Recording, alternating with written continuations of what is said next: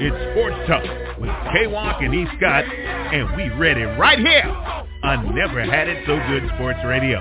The sports analyst that covers it all brings it on every Wednesday at 7 p.m. Sometimes they go into overtime. You don't want to miss these two former college football athletes, the Who Dat and Niner Gang, Wednesdays at 7 p.m.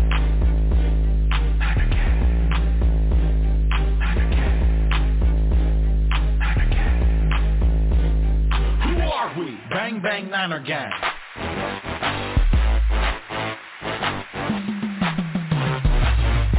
It's Sports Talk with K-Walk and E. Scott, and we read it right here on Never Had It So Good Sports Radio.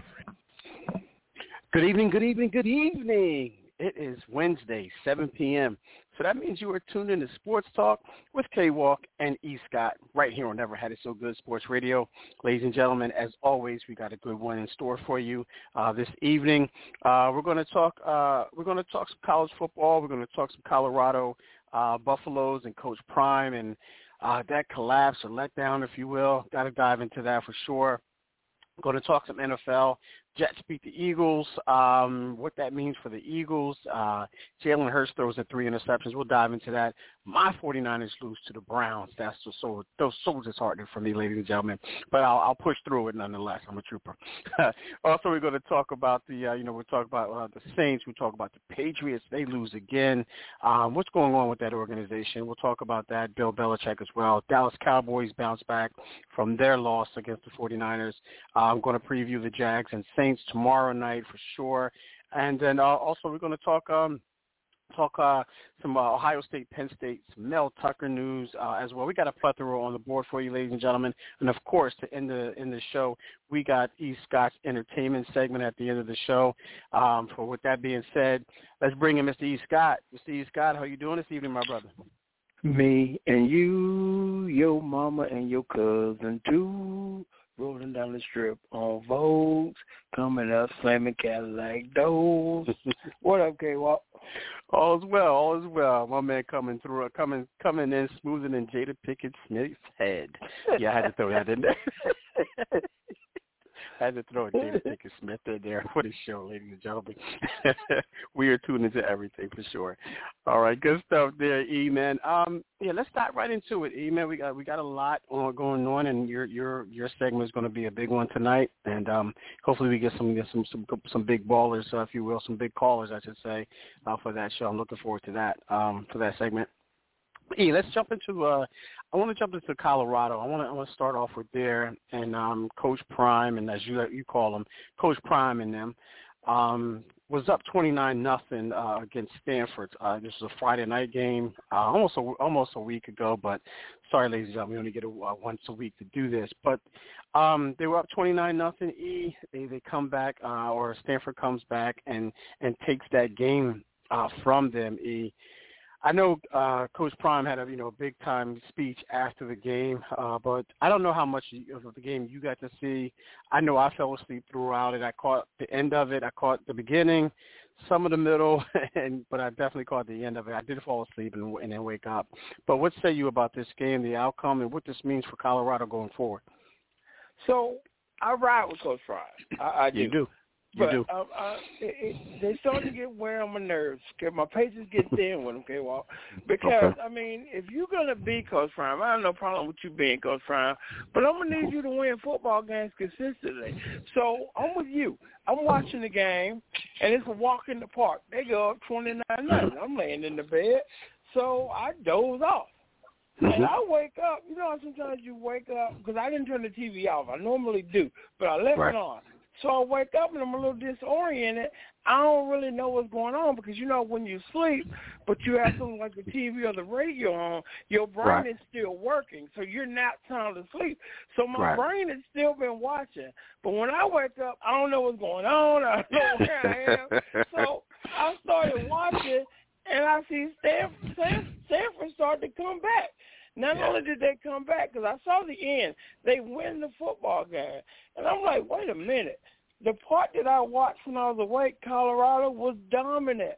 What did I miss? What happened?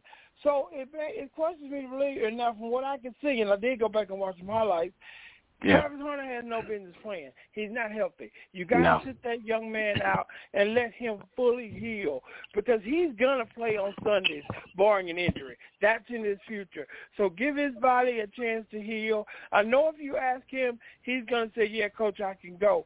But at this point, you need to step in and you know, save him from himself because he got cooked. The plays that I saw, it's almost his fault they lost. I mean, because they found he was like a wounded animal, and Stanford kept going at him with great success. And then now Shedeur did all Shedeur could do, but where was the big tight end, the white boy? Where was he? Because that's usually Shedeur's safety blanket. I didn't see him, you know, do much or whatever. But, yeah, it's obvious Travis Hunter is not healthy. You need to go ahead and sit him. And, again, but here's one thing I do need from Coach Prime. If you're going to be flamboyant with the wins, I need you to be flamboyant with the losses too. Because it's almost like Coach Prime has gone away. Like some people want Jada Pinkett-Smith to do, go away. And some people feel like that about Coach Prime. But it is like Coach Prime has gone away. And if you're going to go away for the losses, you can't come back for the wins. You just got to pick a lane and stay in it. Yeah, E, and I definitely agree with you there. And this is something that I was talking about at the beginning of the season because, you know, the way he started, and I know a lot of people, you know, may think that I was hating on Coach Prime and Colorado, but that wasn't the case at all. I just know football. I know football, and I just seen so much of it. I've watched so much of it, and I know that the highs can be the highs.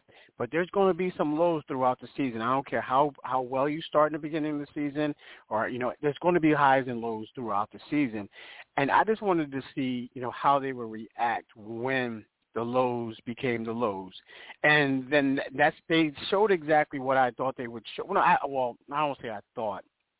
I just wanted to see. I didn't think they would, you know, shy away from the flamboyancy, and I didn't think they would continue with the fun. I just wanted to see what their reaction would be because we all know that during trying times and when you're losing, that's going to show your true character because winning is going to make it seem like everything is sunshine and rainbows. It's not always going to be that way.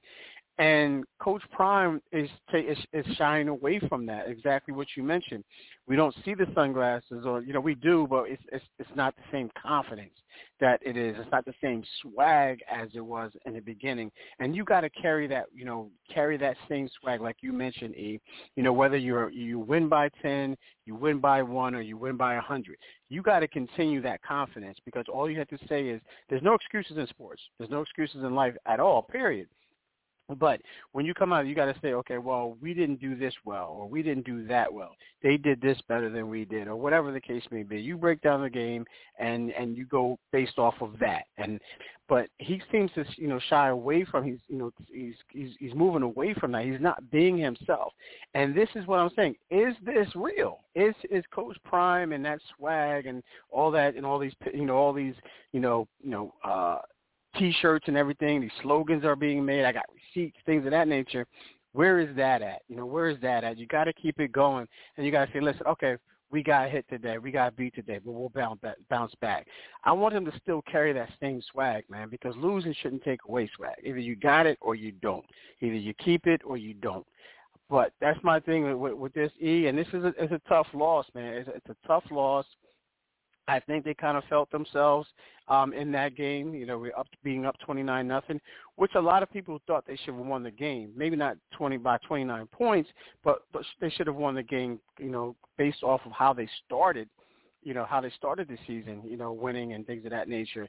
But now they're starting to come back down. I don't want to say come back down to earth because we really don't know where they were supposed to be until the end of the season is. You know, a lot of people had them going like in the first 5 games. I think a lot of people had them going 2-3, some 1-4. I was on that boat, 1-4, you know, looking at the schedule, and that was beginning the season before anything started. But now, you know, right now they're in a position that they may not win 6 games, E.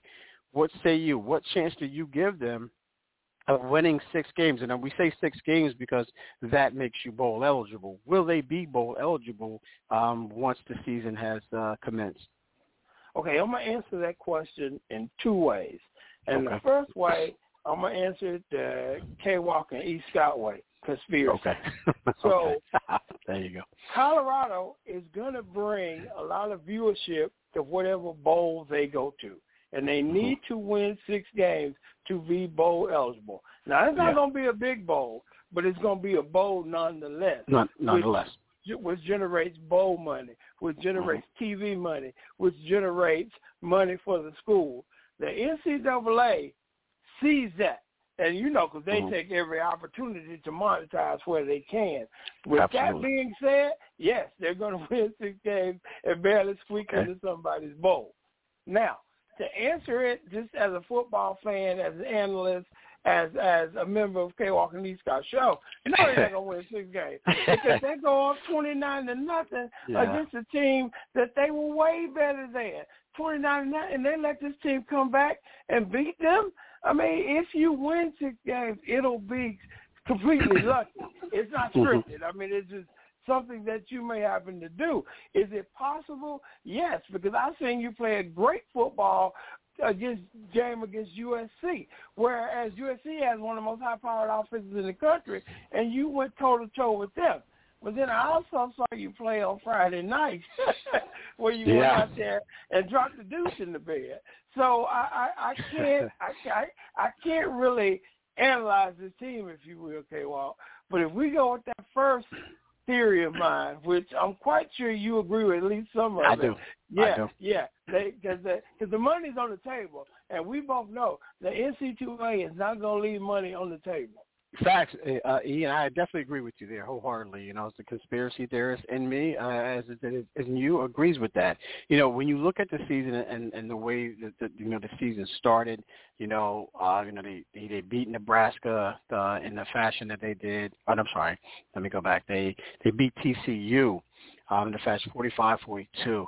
A lot of people say, okay, they can play offense, but they can't play defense. They have to tighten up that defense, I should say. Then they play Nebraska at home. They beat them by 22. Then they go to Colorado State. They beat them, another high scoring game. Then they go to Oregon and they just get completely wiped out of the stadium there, and rightfully so, because Oregon at the time, it was a playoff contender, beat them 42-6. A lot of people are saying, okay, next week at USC, it might be the same outcome. But they came back in that game. They showed a lot of character, a lot of fight in that team. They wound up losing by 1 touchdown. Then they go to Arizona State, and they barely beat Arizona State. I know they didn't have their best players in these games that I'm mentioning, like these last, let me see, the last, he didn't play in Oregon, meaning Travis Hunter, didn't play at USC, and didn't play in Arizona State. Then they feel like, bring him back in Stanford. And I agree with you, E, that he should have been held out. I think what he had, a lacerated liver, I think that's what it is. And then that's nothing to play with, man. That's nothing to play with. No pun intended, but that's nothing to mess with for sure. So right now, you look at their schedule going forward, they got UCLA. A lot of people want to chalk them up as a loss there. They got Oregon State. That's a tough road to hoe right there.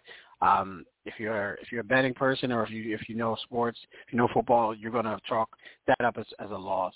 You got Arizona and Buffalo and in Colorado. That should be a win. That should be a win. But we've seen other things. And then they have Washington State. A lot of people don't have them winning that game, and then they end the season at Utah. That may be a loss. So they have to win that Arizona game. I mean, that's the only. If you look at the remaining schedule, that Arizona game looks like it's the only really winnable game right now, and they need that in order to win, in order to get to be a playoff team. A bowl eligible team. I don't know, E. I just don't know. I think they'll get it right. I think they just need that, start off with UCLA. They have to come in and be competitive, man. They have to be competitive just like they were at the end of the game at USC. If they can show that fight in the beginning of the game against Stanford, they can show them they can get in there, E. But I'm agreeing with you. I I see it and I don't see it at the same time. It's hard for me to put a finger on it, but I think that they'll be in a bowl game, and there'll probably be a bowl game that they'll get in. That'll be a close enough game for the Colorado Buffalo fans to be able to travel to. You know what I mean? Because it'll allow.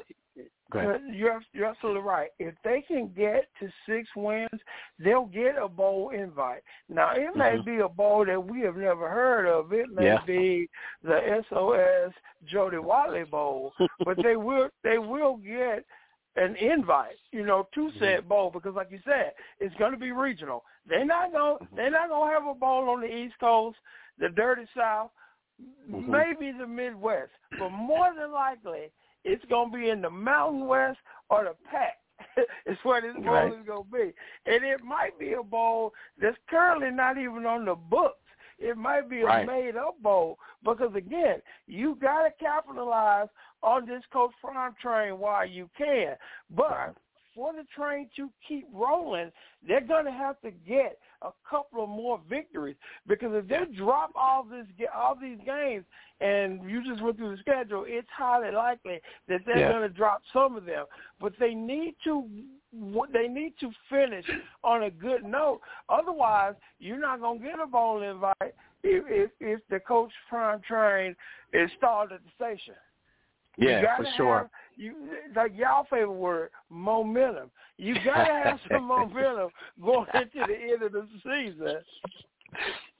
All right, good stuff, man. Good stuff. Yeah, man. I mean, you referenced Jody Watley, man. So I guess in this case, they're looking for a new love, man. They're Colorado's looking for a new love. So let's just reference that there. And ladies and gentlemen, if you're a first-time listener, if you don't know, I'm a believer in momentum. E. Scott is not. Okay, E. Scott thinks it's a made-up thing. So, we don't argue about it. There's no debate. With the caveat, in-game momentum does exist. I will admit that. Right. Again, especially in basketball. If they running you up and down the court, hey, dog, you need a timeout to stop this momentum. The momentum I don't believe is when a team wins on Saturday, and then you're talking about, they got momentum going into next Saturday. No, they don't.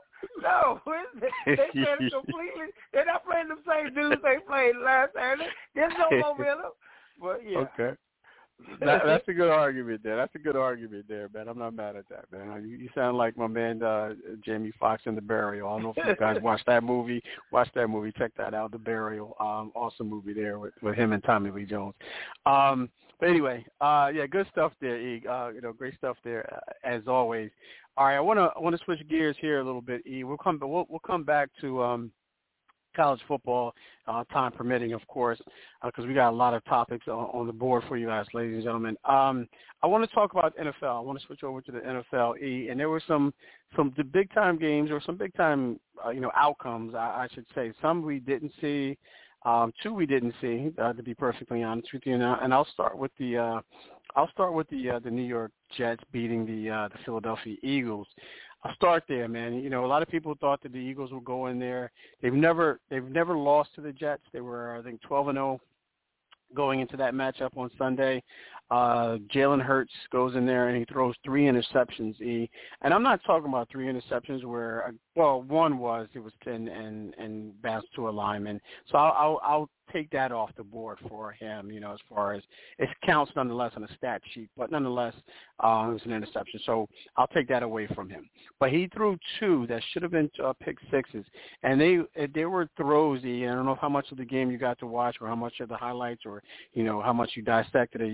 You're always dialed in because, when we talk about something, you're going to come on here with, doing your homework. But what was your thoughts on Jalen Hurts, man, and the way he looked? Was that more so Jalen Hurts just not seeing the field, or do you give more credit to the Jets and in their preparation and their execution of their game plan? What say you about this game? And also, was it do you think, I'm going to this is a 2-part question, or maybe a 3-part question. Was it more the Jets are underrated or the Eagles are overrated? But I'll let you take it away, brother. Okay, first let's start here. I give absolutely no credit to the Jets.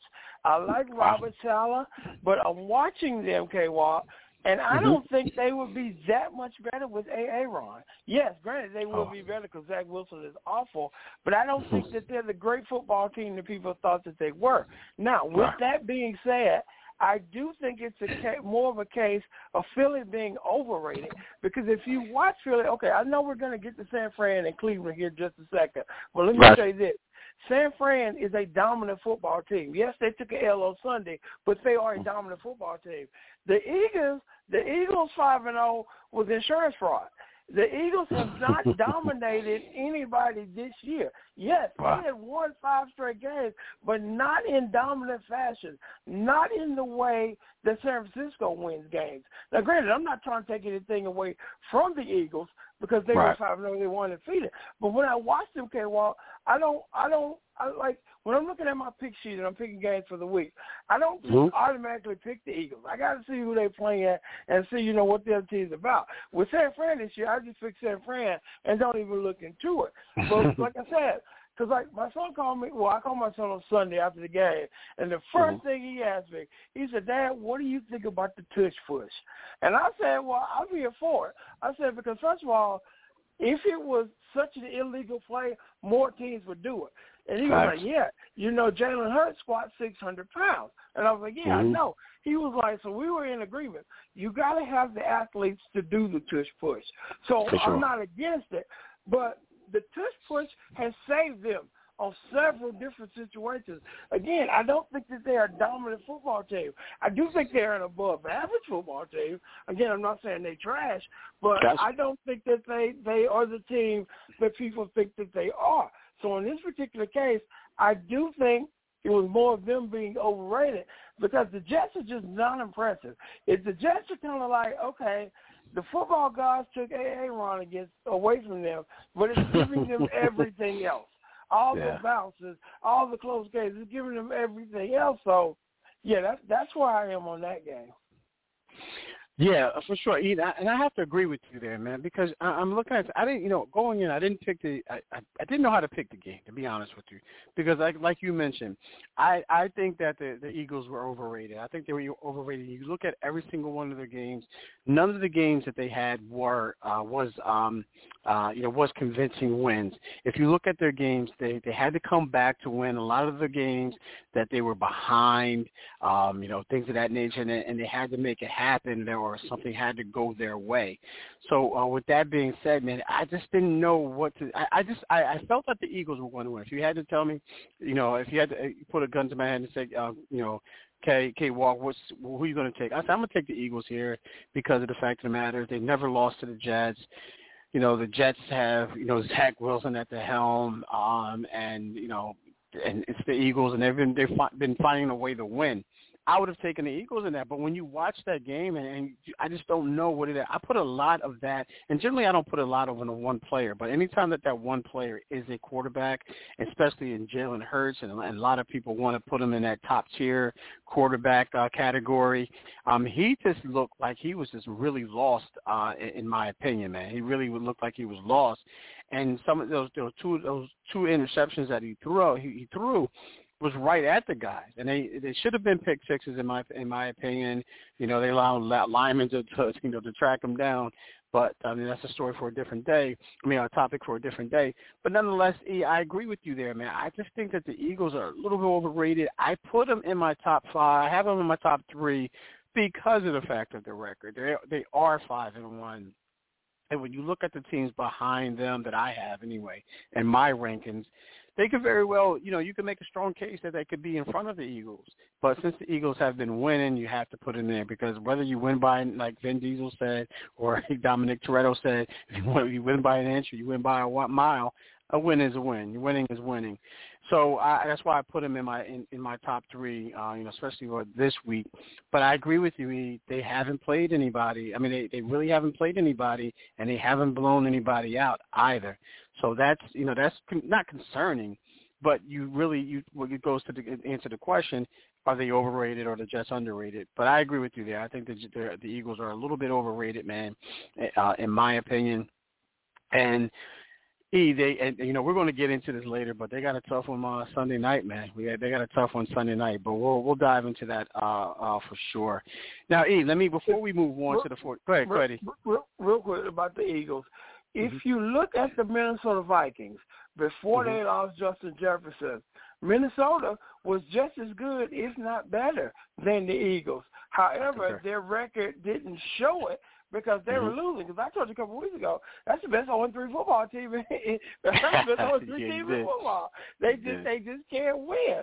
So, like I said, I think that they are a more cohesive team than the Eagles have shown me thus far. However, they just lost JJ, so yeah, it's a wrap up there. Yeah, I hope so, man. I really hope so. All right, let's do this.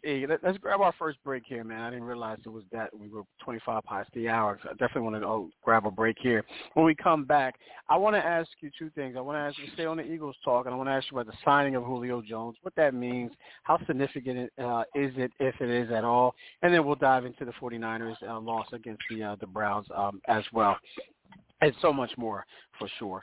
All right, ladies and gentlemen, again, if you don't already know, it's Sports Talk with K. Walk and E. Scott on Never Had It So Good Sports Radio. We're taking a quick break. We'll be right back. Hey guys, this is Jaquan J. Kelly, a.k.a. Jamel Arif, Master Killer of Wu-Tang and American Saga on Hulu. You're listening to Sports Talk with K. Walk and E. Scott. They're taking a quick break, and they'll be right back. Your skin isn't just skin. It's a beautiful reflection of every single thing you've been through in life. Which is why Dove Body Wash removes your skin's ceramides and strengthens it against dryness. For instantly softer, smoother skin you can lovingly embrace. Renew the love for your skin with Dove Body Wash. CampLyman.com is an opportunity for my big boys to come get some work. Let's put it all together. We built from the ground up. Our cliche is it all starts up front. Once again, start, stance, hand placement, hand separation, get offs, counter moves, a little bit of everything. Polish up those skills before your middle school or high school season began. Just come work on your craft. Once again, CampLyman.com.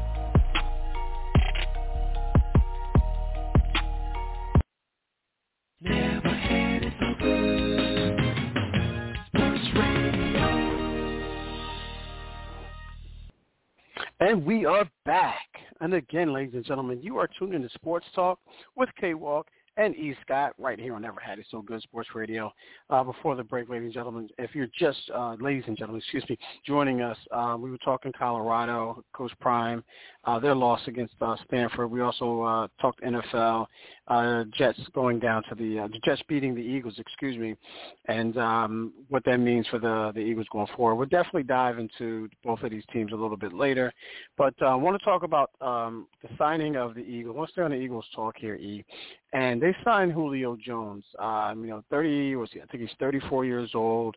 7-time Pro Bowler. I mean, his resume speaks for itself. To be perfectly honest with you, but he's been out. He's been out of football for a little bit now. I know his last team was with the Tampa Bay Buccaneers, and even in his prime, Julio Jones has been known to be injury prone. But so with that being said, he's 34 now, been out of football shape for a minute. How much does he have left in the tank, if anything? And two, what was the signing? I don't understand the signing here for the Eagles, but what do you think they were reaching for? A veteran presence? What say you? Desperation. When Tampa signed Quinteris, that's what his mama named him.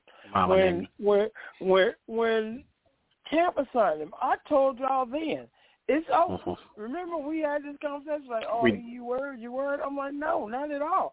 Because they're not getting the Quinteris that played with Atlanta. They getting this beat up version. Like you said, he was injury prone in his prime. He's an old man now, an elder statesman. I didn't even know he was out of football, K-Walk. I mean, for example, when they said they signed him, I'm like, I didn't know he didn't have a team. Like, for example, he's not Terrell Owens. like Terrell Owens, we know he's not playing football, but we know he's not playing. If you Chad Ochocinco, not playing. But when they said Julio was signed, I'm like, oh, he's still in the league or he out the league. I mean, I completely forgot about this dude because he's a horse that they had put out to pasture. You know, they didn't want to put him down. But they just going to go and let him, you know, ride off into the sunset on his own.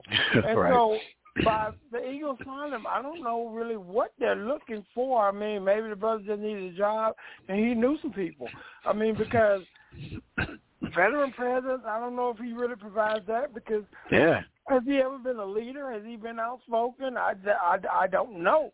And I don't think they got A.J. Brown. They don't need Julio.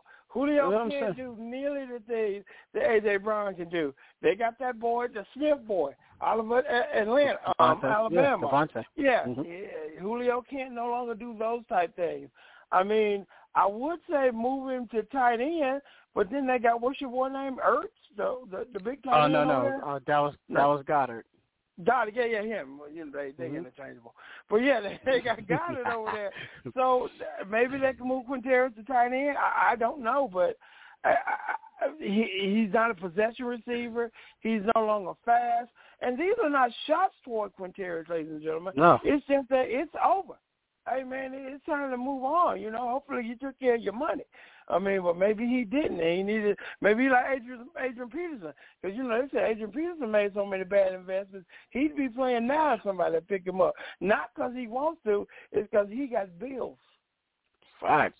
Yeah, man. I don't understand this move, E, because if you look at what has transpired, you know, for the Eagles this year, A.J. Brown is now stepping his game. Well, not stepping his game up. He's always had his game. Is now getting fed right now because of what happened. Because, you know, remember that situation where, you know, a couple of weeks ago where he was caught on film having an altercation, a verbal altercation with Jalen Hurts. Ever since that altercation, now it's been, you know, A.J. Brown has had 125 plus yards in I think 4 or 5 consecutive games, which is an NFL record right now. And now Devontae Smith is now he's crying for the ball. Now Devontae Smith is constantly, you know, crying for the ball, but every time Jalen Hurts throws him the ball, he's not catching it, he's dropping it, or whatever the case may be. He's getting open, but he's just not catching the ball. So you got to ask yourself, why are they bringing in Julio Jones of all people? Why not go out there and make a trade? Because the Eagles are not shy of making a trade. We all know that. They're not, you know, Howie Rosen, Rosen is a guy who's quick to pull the trigger. Look what he did on, you know, drafting. He got A.J. Brown in there. He's got DeAndre Swift in there. You know, he made the trades, you know, and the picks that he's made. So he's a guy who's always looking to improve his team, and there's nothing absolutely wrong with that. But to bring in a Julio Jones, it's kind of mind-boggling to me here, E. I don't know if he's just trying to bring in a big-body guy. He doesn't trust Devontae Adams' size there. That's the only thing that I can think of right now. But there are other big body guys out there who are in football shape right now that you can go out and get, you know, on the market right now. But to bring in a 34-year-old, you know, guy who was known to be hurt when he was in his prime is mind-boggling to me. For sure. And you look at, you know, some of their players. I mean, they don't have big outside of A.J. Brown and Devontae Smith. They don't really have a receiver that you can really say, okay, he's going to scare us. And with Jalen Hurts not being able to get the ball to these guys, man, you got to rely. I think they're going to go with Julio Jones and be big body guys and just have physical receivers. That's the only thing I could think of. I'm just trying to make sense of it as much as I possibly can with this particular move. But, you know, I don't know if you heard anything out of Philly's camp and why they made this move and what they feel like Julio can bring to the table. But I'm curious to see that. I got to look that up for sure, but I'll definitely do that. But it's definitely mind-boggling to me. Anyway, Next game here, man, I want to talk about is my 49ers losing to the Cleveland Browns. They go in that game, man, and it's a lot of people were saying, oh, it's a trap game, or not a trap game, but it's a game that that the Browns could win. I was kind of worried about this game because it was a matchup problem for the 49ers because the Cleveland Browns, they do have a great defense. But I just thought that, Kyle Shanahan it wouldn't be like a blowout or anything like that. I just thought it would be the game that it actually was. That's what the Kyle Shanahan, the 49ers fans expected it to be, a ground and pound game in the dog pound. But we still thought that the 49ers would win. But watching this game, I don't know how much of you got to watch, but watching this game, and if you didn't, seeing exactly what transpired in this game, what did you take out of this? Were the 49ers exposed? Brock Purdy brought down to earth that, or was it just a matter of them not having Deebo, not having McCaffery for the majority of the game? Just give me your thoughts and opinions on the outcome of this game. Any given Sunday. On any given Sunday, any team can win. And I think this was just the case that Cleveland, because Cleveland is playing, without the little nasty boy.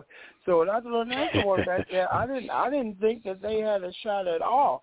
But, sometimes football is going football. And I always say that about the Super Bowl, that Tom Brady's first Super Bowl against the greatest show on turf. If you play that game 30 minutes later after it ended, the Rams win that game, all day, every day.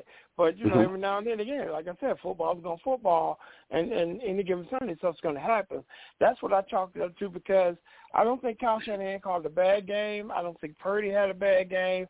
But, you're missing Deebo, you're missing Christian McCaffrey, and it's just, the stars just lined up for Cleveland in this one. And they were able to go out and, get it done. I mean, there's a reason no team since the 72 Dolphins have been perfect for the whole season and win the Super Bowl. Football is very hard. I mean, New England came close, but they lost the Super Bowl to the Giants. It's a hard game to go undefeated in. And I still think San Francisco is one of the best teams in the league, and I do think that they are much better than Cleveland. Yeah, and I'm going to speak as a 49er fan first, and then I'm going to speak as an analyst. But actually, I'm going to flip it around. I'm going to speak as an analyst, and then I'll speak as a 49er fan. But as an analyst, man, you look at this game, and as I mentioned, it was a matchup problem for this because the Cleveland Browns quietly have the best defense in the league. We talked about the 49ers defense. We talked about the Cowboys defense. We talked about the Jets defense and, going in as far as the top defense. But rarely people talked about this Cleveland Browns defense. And Jim Schwartz, the former head coach of the Detroit Lions, is a great defensive coordinator. And when you have guys like, Myles Garrett on that defensive line, and then you have guys on the back end like a Derek Ward there, they play well together. They're very physical. And the 49ers, they generally match up. The only time that you see like a defense like this is when they're playing against themselves in practice for the most part. And I thought they handled it well, despite the fact of the matter Deshaun Watson wasn't there. I thought that Kevin Stefanski, the head coach there, and the offensive coordinator there they all had a great game plan, and they executed it to the T, obviously, because they won the game. And when you look at it that way, the 49ers and a lot of people are saying, well, Brock Purdy, he's not good under pressure. But I don't know how many quarterbacks are really good under pressure. He's no good without his weapons. Stupidest thing I've ever heard when I hear somebody say that. Stupidest thing I've ever heard. If you say that's like bringing a knife to a gunfight. Yeah, you're not good without your gun. Yeah, you know what I mean? I can't stand that, man. You're dumb as a donut for saying that. So I don't know what quarterback is good without his weapons. But anyway, look, Brock Purdy, okay, granted. All right, Brock Purdy threw his first interception of the year. Moody, people will say, well, you drafted him third round, and he should have made those. Yeah, up until that game, Brock Purdy had 0 interceptions. Jake Moody he was 10 for 10, field goals. So, you go in there and you expect these guys to continue to be that until they're not that, and then they bounce back. That's the adjustments that you make. So with that being said, yeah, I think that the 49ers, as bad as they looked on offense, And they didn't really look bad on defense. You know, they only gave up, 19 points. And anytime you go into an NFL game and you say you're going to go into an NFL game and you come out of it and say, well, you're only going to give up 19 points. I guarantee 32 teams in the league will sign up for that each and every week. If you only give up 19 points, you expect to win that game each and every week. 49ers had a chance to win that game. Our good buddy, Special K, always says 20, 21 points. That's all it took. That's all it would have taken if 49ers would have hit that field goal. So with that being said, that's the analyst in me. If the fan in me right now is saying, okay, I liked the way they responded at the end. Because my favorite saying, ladies and gentlemen, if you're a first-time listener, my favorite saying, a long-time listener, is you don't have to be great all of the time. You just have to be great when you need to be. So the 49ers weren't great in that entire game for the most part of that game, but they were great when they needed to be up into the field goal. Because Brock Purdy, as bad as he looked after that first drive, he looked like he was a rookie. He looked like he was a rookie. I'm not going to lie to you. But when it came down, when the game was on the line, he led them down and he put them in a position to win. He got them in scoring position, field goal with 9 seconds to go. But Jake Moody missed it about 6, 7, 9 inches, whatever. And we all know, if you're a football fan, diehard fan, it's a game of vengeance. And like E mentioned, any given Sunday. So with that being said, I'm not mad at the loss. I'm really not, because of the fact of the matter is I love the fight that the 49ers showed, and this is the fan in me. But it goes to show you, like he said, any given Sunday, and I'm glad they got it out of the way now. I'd rather them lose now than lose on down the road when it really, really matters. Because like E said, there's only one team in the history of the NFL that's ever gone undefeated, and that's the 72 Dolphins. So, all right, I digress there. So with that being said, let's move on here, E. I want to talk about the Patriots here. Actually, no, before we do that, E, let me back up just a little bit, because you had posed this question before the 49ers lost.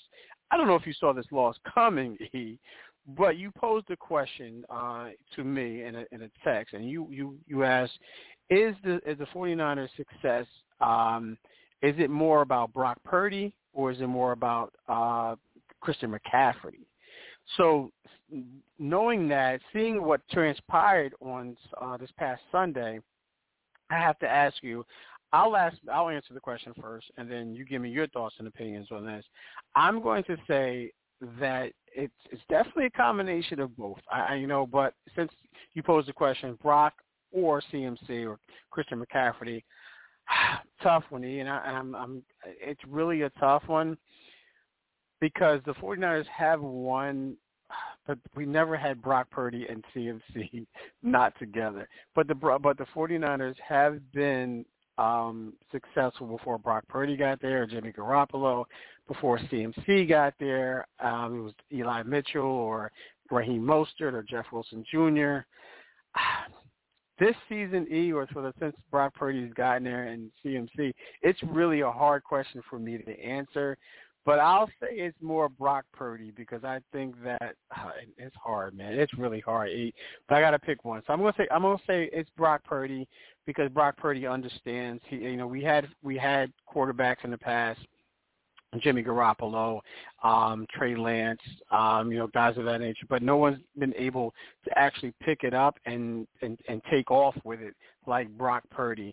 And I think that Brock Purdy fits this scheme perfectly, fits Kyle Shanahan's system perfectly. So I'm going to say it's Brock Purdy, but it's very hard for me to say that. But CMC is a workhorse. He can do everything else. He fits the system as well. But I'm going to say Brock Purdy. But what say you about this question that you posed to me? See, I'm going to go a little different, and I'm going to say McCaffrey. And this is no slight against Purdy. The reason I say McCaffrey, because right now, through 6 weeks, I think Christian McCaffrey is one of the best offensive players in football. That's not saying Brock Purdy's not good, but I don't think he's in the top. He's not in the top 5 best offensive players in football right now. McCaffrey is.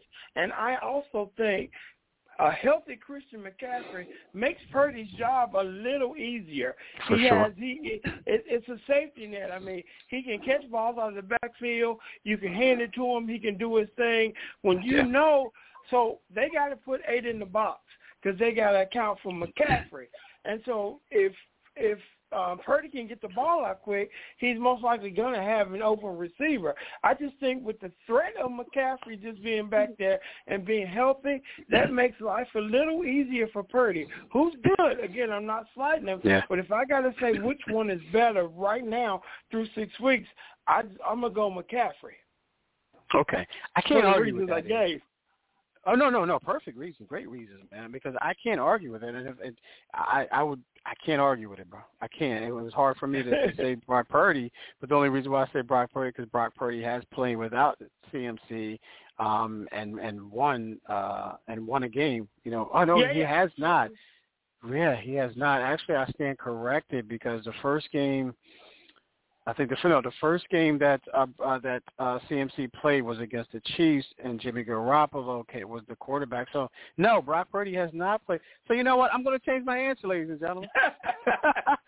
I'm going to change my answer. I'm going to go with E. Scott here, and I'm going to go CMC. Yeah. So with that being said, I'm going to go with CMC. Yeah. So good stuff there. See, ladies and gentlemen, we put this show together for you all week. We produce content all week, not just on Wednesday nights. Yeah, exactly. Facts there, brother. Facts. All right. So I kind of alluded to a little bit here, E, and I want to talk about the Patriots, and more so, this is more so about Bill Belichick than it is the Patriots. Patriots lose again to the Raiders, who were without Jimmy Garoppolo, who's not a big name guy, you know, by any stretch since he's on the Raiders. They had to bring in Brian Hoyer because Jimmy Garoppolo went out with that neck injury, but they still lost nonetheless, meaning the Patriots. My question to you is here, E. This at the end of this season, do you see Bill Belichick being gone? A lot of people are saying he's going to be gone, but a lot of people are posing the question, and I'm posing the question before I heard this. It's like, will Bill Belichick be fired? Not so much this season, but when he leaves, will he be because he got fired or because he retired? Yes. Allow me to explain. Here's the speech you're going to get.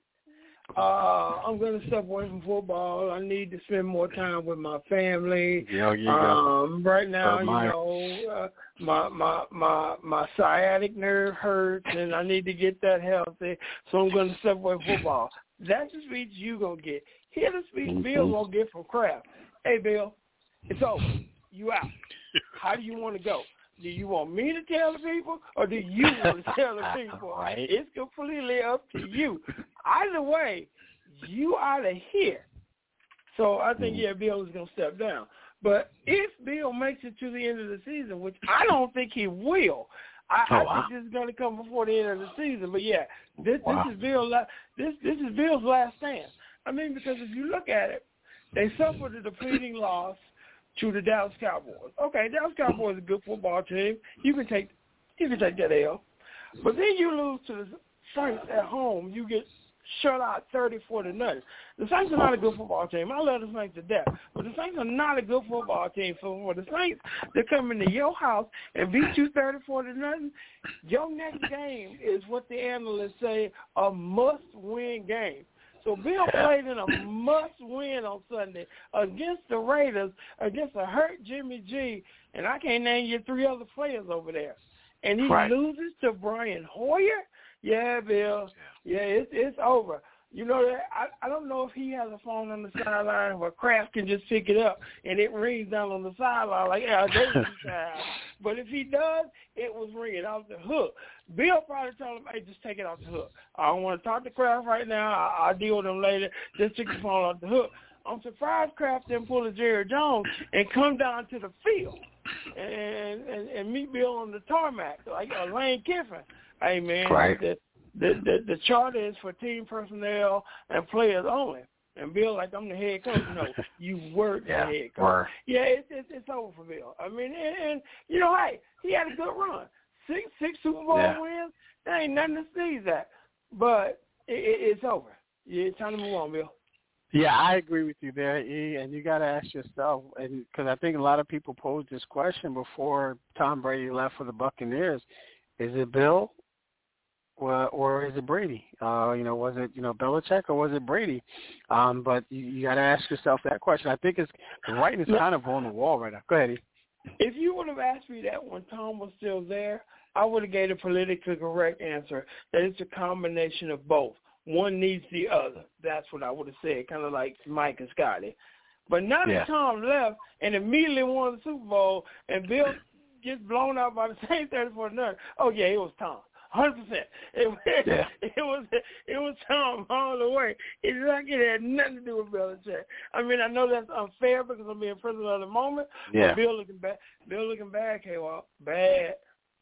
Yeah, and you make a great point there because I think there's a lot of coaches and quarterback combinations out there that you look at and you can put in, and we can create one. I'm just going off the top of my head. You go Bill Walsh, Joe Montana, you go Jimmy Johnson, you go Troy Aikman. I'm going to go with your guys, Sean Payton and Drew Brees. Right now Bill Belichick and Tom Brady. You got Mahomes and Reed. Just some of these guys that are rolling off the tongue for me right now. And right now, you can say Purdy and Shanahan right now, providing everyone stays healthy. But, looking at these Patriots' schedule right now, next week, they got the Bills. Then the following week, they got the Dolphins. That might be right there. I mean, and this can get ugly. If it got ugly for the Saints, no disrespect to the Saints, but 34-0 is to the Saints, like E. Ken mentioned, and he's a fan. Keep that in mind, ladies and gentlemen, of the Saints. He doesn't think, that the Saints are that good. He just feels like the Patriots are just that bad. And, again, no disrespect to the Saints by any stretch of the imagination. And, again, when you lose to the Raiders with Brian Hoyer as your quarterback, and Brian Hoyer used to be the quarterback of the Patriots who they let go, along with, like, 7 other quarterbacks at one point. But, yeah, it's not going to get any prettier for these guys, man. So it's going to be interesting to see if I didn't think about him not lasting the season.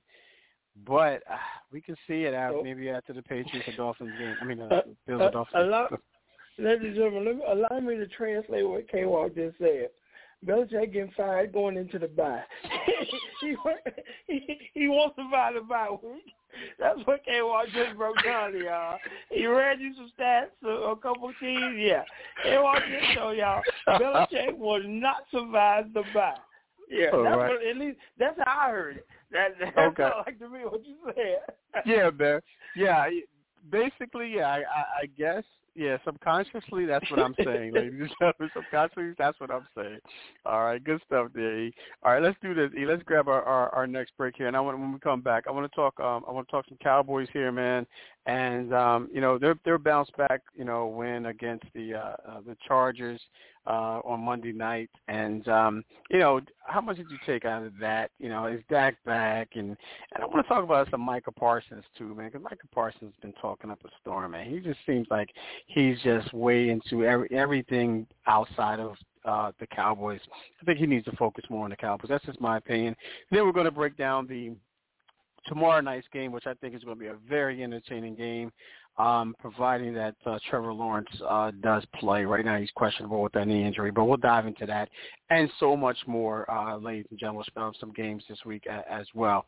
Again, ladies and gentlemen, you are tuning to Sports Talk with K. Walk and E. Scott right here on Never Had It So Good Sports Radio. We'll be right back. You're inside Never Had It So Good Sports Radio with Princess Cooper, Tim Moore, David the Duck Riley, Jason Collins, Shoshana Cook, Brittany Jones, Travis McGee, Eric Scott, and Kevin Walker. We make it easy to talk sports. Hey, South Carolina. Greetings from music recording artist Marcus Allen. Our accountants at Javis Tax Service won the state's best tax office in the state. They're open year-round to serve you from Columbia's only drive-through office. Give them a call, 803-419-1001. That's 803-419-1001. Do you need tile installed in your home or business? Then John Robinson Tile, LLC is the company for you. We have over 60 years of experience installing tiles. We do bathrooms, kitchens, and so much more. Give us a call at 803-529-0092. Check out our website at www.johnrobinsontile2.com. Visit us on Facebook, Twitter, and Instagram too. Just search J. Rob Tile or John Robinson Tile. We're licensed and insured and Schluter certified. If you need tile installed, we are your company. We believe in laying hands on everything that we do. That's John Robinson Tile Installation Service for new and old homes. Renovation of kitchens and bathrooms, installs all types. That's John Robinson Tile, 2.com. Take your football game to the next level with the National Youth Football League. The National Youth Football League is powered by former NFL players and great coaches across the United States. They provide student athletes with opportunities to play football year-round.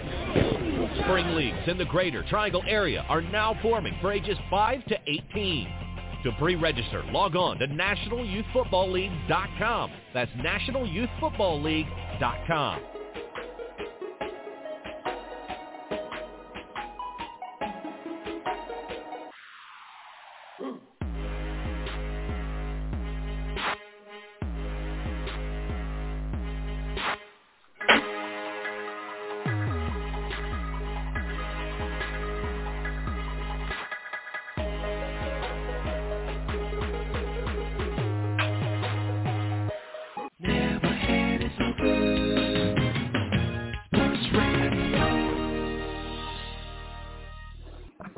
And we are back. And again, ladies and gentlemen, you are tuning to Sports Talk with K-Walk and E. Scott right here on Never Had It So Good Sports Radio. Before the break, ladies and gentlemen, we were talking Patriots. For sure, we're talking 49ers as well. And I want to stay on the NFL topic here, E. And I want to talk about the Dallas Cowboys. And the Dallas Cowboys, they bounced back, for the most part. From that 32-point loss to the 49ers. They came back and won Monday night against the Chargers.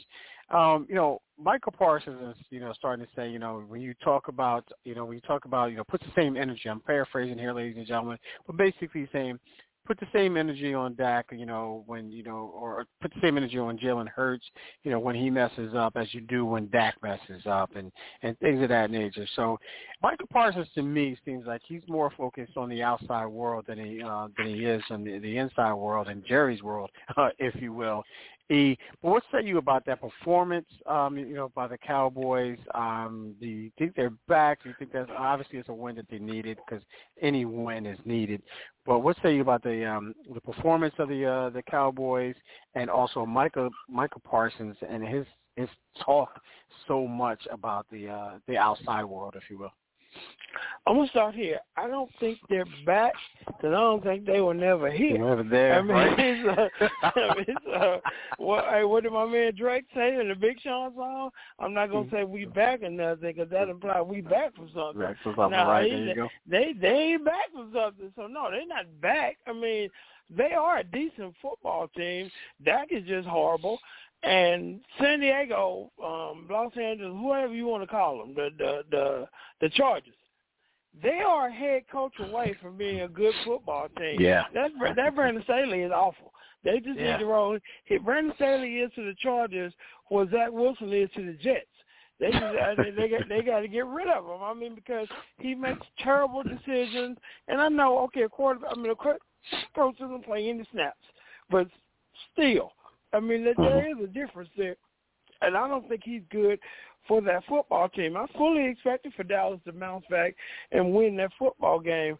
I'm shocked every week when the Chargers do win because they got way too much talent over there to have such a mediocre coach. Reminds me of that team down in the Bayou. Yeah, man. We definitely going to talk about your squad there, but yeah.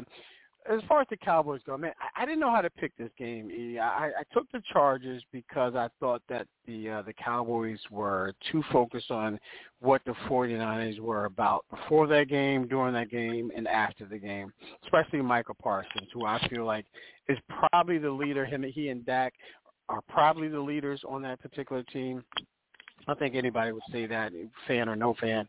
But I think he's focused. So I know he has his own podcast and things of that nature, and he kind of gets distracted or he's more focused on the other guys in the league, and when George Kittle wears that shirt and things of that nature, or if Jalen Hurts goes out and throws 3 interceptions and put that energy on Jalen Hurts that you do on Dak. We're not going to put that same energy, Micah, man, on a quarterback that's not comparable. Jalen Hurts has been to the Super Bowl. Jalen Hurts has, been one possession away from, winning the Super Bowl.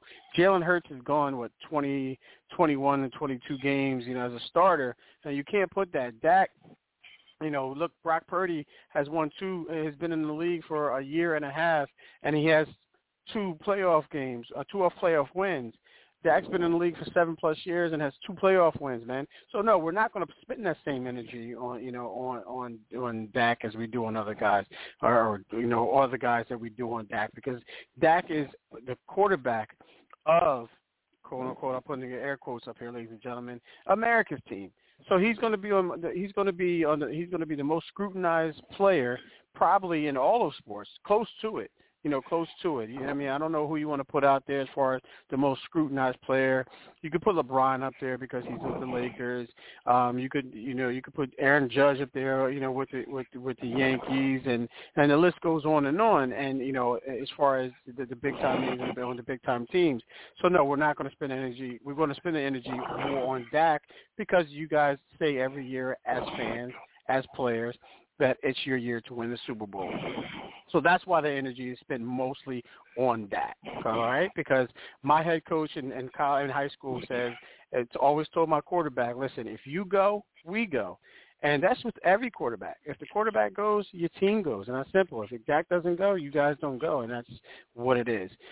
So, Micah, calm down, bro. Calm down and start focusing on your team. Get in Dak's head. And tell Trayvon Diggs, in the camp, stop calling your boy, whatever he called. I'm not going to say it on air, but, go back and look at what Trayvon Diggs said to Dak Prescott. You guys don't even believe in him. So if you guys on the inside don't believe in him, Micah, then why should we on the outside believe in him? So, that's a debate for another day. But anyway, I agree. It wasn't really a bounce back. It was a much needed win for these guys moving forward. They have a bye this week, so put your money on them that they won't lose. So for sure. All right, but yeah, we'll see how it plays out because the Eagles have a tough one. But before we transition into we don't have any. Before we transition to tomorrow's night's game between your Saints and the Jags, I want to ask you. Sunday mornings, man. Sunday mornings for the last 3 weeks have been really nice to me. Waking up, and I wake up pretty early on the weekends for whatever reason. I'm just ready to go. I'm football. I'm in the football mode, man. I get into that stupor. But let me ask you, give me your thoughts and opinions on 9:30 games. Even though they played overseas, played in London. How do you feel about waking up to football, if you will, on Sunday mornings? Are you for that, or are you against that?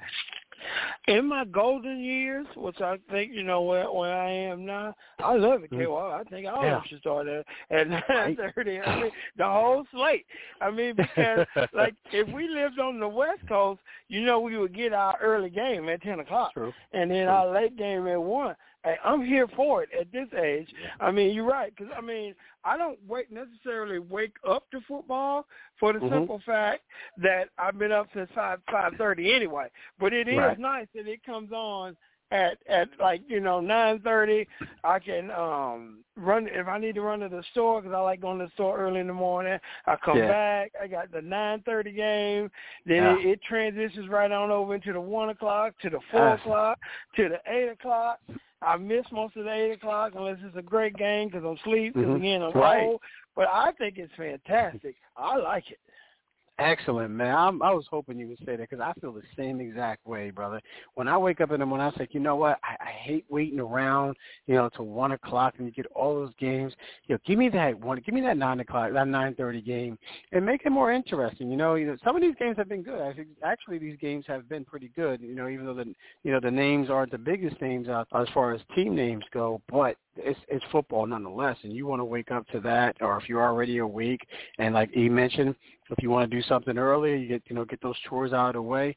But for me, when I wake up, I get into my mode, man. I get everything set up, and I'm ready to go, man. I'm ready to go. So I love those 9:30 games as well.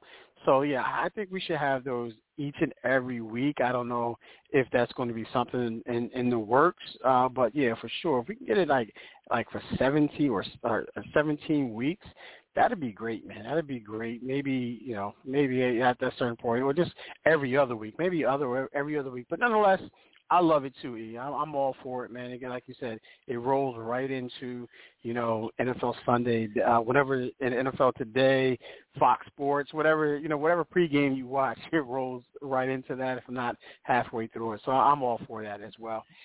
I don't think you necessarily need to go overseas to play at 9:30 in the morning. We start at 9:30 here in the States. I mean, wow. I have no problem with it because if you think about it from a fan aspect, I don't care where you are. You ain't got to go way over there to play at 9:30 in the morning. Now you stay right here. And when, like you said, when I turn it on, I mean, I wake up to NFL Sunday and, just scroll right on into it. That would be fantastic. Yeah.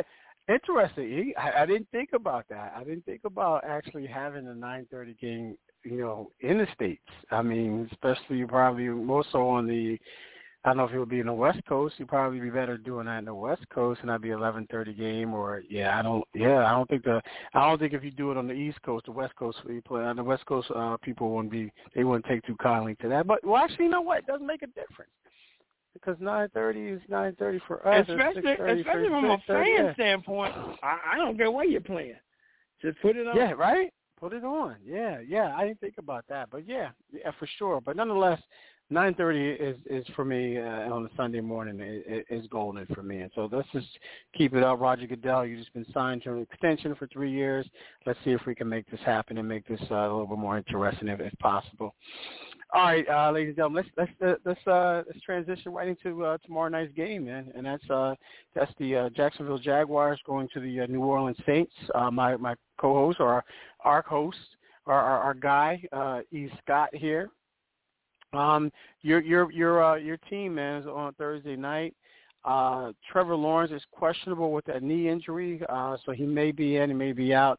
But nonetheless, give me your thoughts and opinions on this game. How do you see this one playing out? You may give me two different, versions because, Trevor Lawrence is maybe in or out. But what say you about this game? Now, I didn't know that about Trevor Lawrence, so you just said it just now. So without Trevor Lawrence, I think, we have a shot.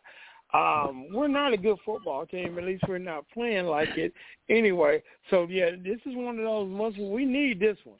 We really, really need this one because Dennis Allen has been letting us down all year, and we're not looking good. I mean, we got a good defense, but then the offense will come out there and lay eggs. Then in the game on Sunday, the offense was playing okay. Then the defense came out there and laid eggs. We let teams come back. We let teams push, and we have trouble moving the football. That's one of the biggest things about it.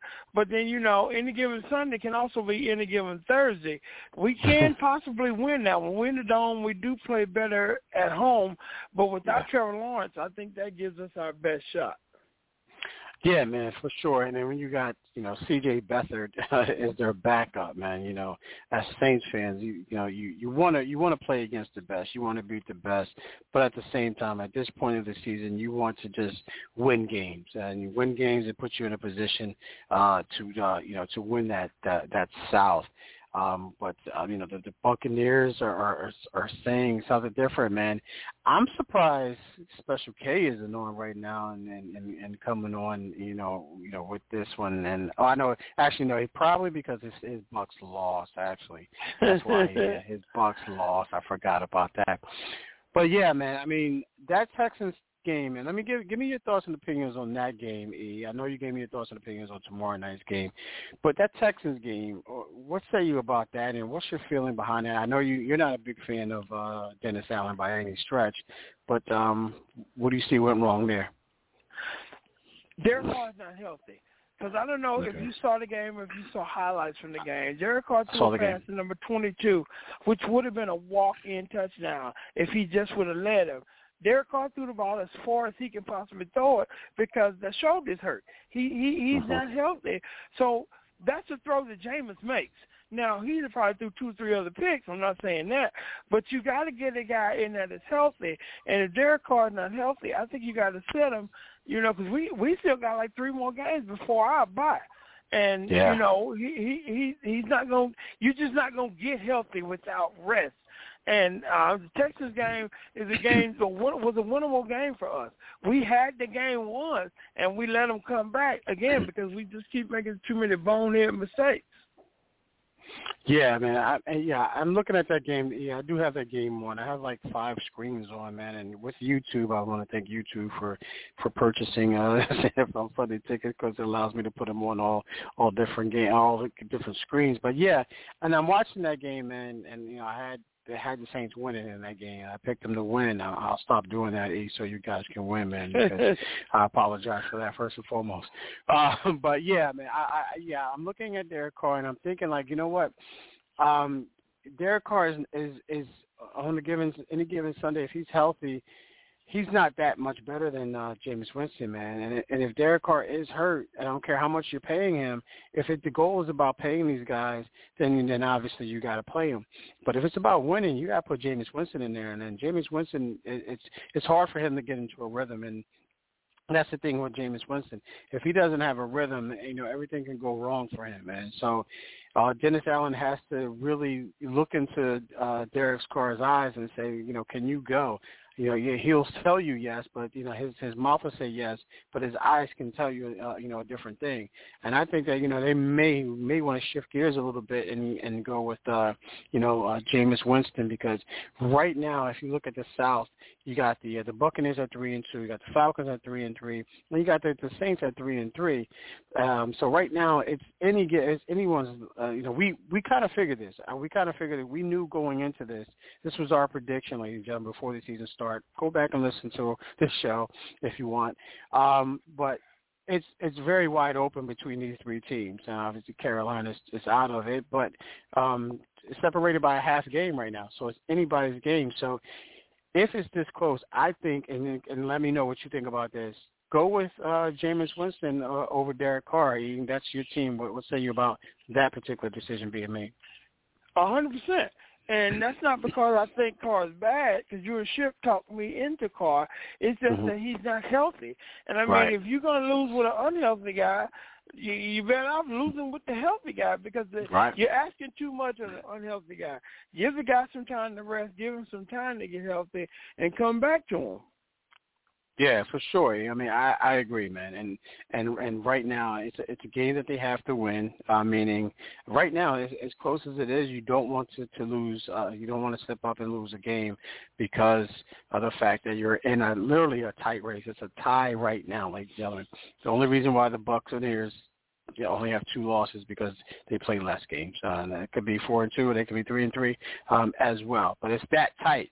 So keep an eye on that race, ladies and gentlemen, in NFC South, because E and I will for sure. All right, good stuff. All right, E, let's talk about our next games here, our spotlighted games. I like to call them week in and week out. We only have a few. I only have a few here, E, because of the fact of the matter is a lot of teams have buys this week, which is just crazy to see. But nonetheless, let me see how many teams. We got 6 teams, E. 6 teams with buys. So we're talking about, what's that, 1, 2, 3 games. That's 3 games right now. That's not on the schedule for the NFL. But nonetheless, we have some quality. Sometimes it's not about the quantity, it's about the quality. But the Lions and Ravens, E, 1 o'clock kickoff. The Lions are 5-1. The Ravens right now, I believe they are 5-1. I believe they're 5-1. Let me just double check their schedule. Double check their. They're 4-2. Excuse me, they're 4-2. This is a matchup right now because a lot of people are saying that the Lions are a legitimate contender in the NFC, and then the high expectations on Baltimore with Lamar Jackson, Todd Monken, the new offensive coordinator there, and then they got all of the weapons. Odell, as I like to call him, Odell Beckham. You got Zay Flowers and Mark Andrews. But what say you about this game, E, and how do you see this game playing out between the Lions at Ravens? I'm going to go with the Ravens because I'm a big fan of Lamar. I believe in Lamar. But Detroit does look good. I don't know where they got this Jared Goff dude from because he used to stink it up when he was in L.A. But he's had a resurrection with his career in Detroit with old man Campbell over there. He's getting the best out of him. So I do think it is possible for Detroit to win, but I'm going to go with the Ravens, at home. And I think they'll play better, being at home. I believe in Lamar. I believe in Odell. And I just think, they got a good thing going over there, but I do think this is going to be a very good football game. Yeah, this is going to be obviously the best game of the day for sure because we'll talk about the next game that's at night. But yeah, I agree with you. Yeah, I'm going to go. I'm a big Lamar Demetrius Jackson fan. Ladies and gentlemen, if you're a long-time listener, I'm an advocate of him and him getting paid and him getting weapons around him and him getting the right offensive coordinator. I'm not saying that they listen to me. I'm just simply saying I was advocating for what he ultimately got. You can take it for whatever you want to take, however you want to take it. But nonetheless, they got Lamar Demetrius Jackson what he needed in order to be successful. Now the ball is literally in his hands, figuratively and literally in his hands to make that happen. So let's see how that plays out. For sure. So with that being said, I'm going to take the Ravens because, like E mentioned, they are at home. It's going to be they're both used to those climates. Not so much Detroit because even though they play in Detroit, they play in Michigan, they play indoors. But I'm going to take Baltimore here. I think Baltimore gets it done. But it's going to be a well-played game, ladies and gentlemen. This is going to be the spotlighted game of the week. Tune into that 1 o'clock for sure. Next game here, and E, before we get into that, I actually know what. Forget that because you kind of answered that question. I was going to ask how real are the Lions, but I don't think you think they're that real. The Jared Goff, what have you, but I feel the same way. I think they'll ultimately come out. I think they're a good team, and I think you have to bring your hard hat and your lunchbox each and every week if you're going to play against the Detroit Lions in order to get that victory because they're not going to lay down anybody by any stretch of the imagination. All right, next game here, E, is I want to talk about, let's forego this. I thought we were going to have Special K on, but I was going to talk about the Falcons and Buccaneers. But I want to talk about the Dolphins and the Eagles. Dolphins are going into the Link in Philadelphia, Sunday night game. Dolphins are coming off of a big time, not a big time victory, but a victory. They fell down 14-0, to Carolina, and they came back and went to work on those guys. And this team seems like they're just ready. They're firing on all cylinders. E, what say you about this game? Do you have the Dolphins, winning consecutive games, or do you have the Eagles losing consecutive games? What say you about this game? This is the battle of insurance fraud because the Dolphins are a little fraudulent as well. I mean, they are good, but the Dolphins are beating you with speed. You got Mostert, Waddle, and Tyreek Hill. Three of the fastest dudes in the NFL. Yeah. And from what I hear, they got another kid over there who's not that popular that says he's faster than all three of them. So they're beating you with team speed, and they're playing decent football. But then again, Philly is a team, like I said, they're fraudulent. But fraud works them to the point that it doesn't. I mean, it's fraud. It is effective. I won't say it's a good thing because it's not, but you can fraud your way through quite a bit of stuff. And like I said, with the tush push and the goal line situations, that's Philly all day. Now, you said the game is in Philly or in Miami? It is in Philly. It's in the Link in Philadelphia. Yeah, if it's at Lincoln Financial, I'm going to go with Philly in this one. I do think that they I think they're going to beat Miami because I think, like I said, both of them are insurance fraud, but at the same time, they both are good as well. They're two of the hardest teams to pick because one week the Dolphins will look very impressive and score 70 points. Then the next week they'll come out and give up 50. Then they struggle with New England and then, with the Jets. So you never know what you're going to get over there. And like I said before, earlier in the show, Philly's winning football games, but they're not impressive. It's not like they're just, throwing away teams. So it's a tough road to hoe. Yeah, for sure. I'm going to go a different way. I hear everything you say, and I'm going to go a different way because of the fact of the matter is I think the Dolphins are riding that momentum train. I know you don't believe in it, but they're riding that momentum train. Ladies and gentlemen, you can't see him. He's rolling his eyes right now. Victor, I'm going to roll it on the side of my head. Yes. I felt it here. But anyway, nonetheless, in all seriousness, I'm going to take the Dolphins, man, because I just think that the weakness of the Philadelphia Eagles defense is that secondary. They have so many different injuries in the back end, with Slay and those guys. They don't have those guys, and the guys that they're playing right now are young. I know that, and they're learning on the job. But this is some speed, and you think that the Jets, showed them some speed with Garrett Wilson last week. They're gonna see some serious speed, coming for sure. Coming for sure from the Miami Dolphins. He mentioned the Tyreek Hill, the Raheem Mostert, the Jalen Waddle for sure.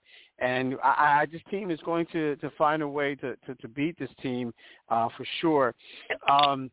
So I just think that right now, I think the Miami Dolphins, you have to go with the Miami Dolphins. I think they're going to be too fast, even though they're in the Link. They're going to have that crazy crowd going, meaning the Eagles. I just think that the Dolphins are going to be too much for them on offense. It's going to be too fast and too furious for them. It's going to take a lot, and as long as Tua can get the ball out of his hand as quickly as he's been getting it out for the majority to this point in the season, I think that the Eagles are going to have a tough one.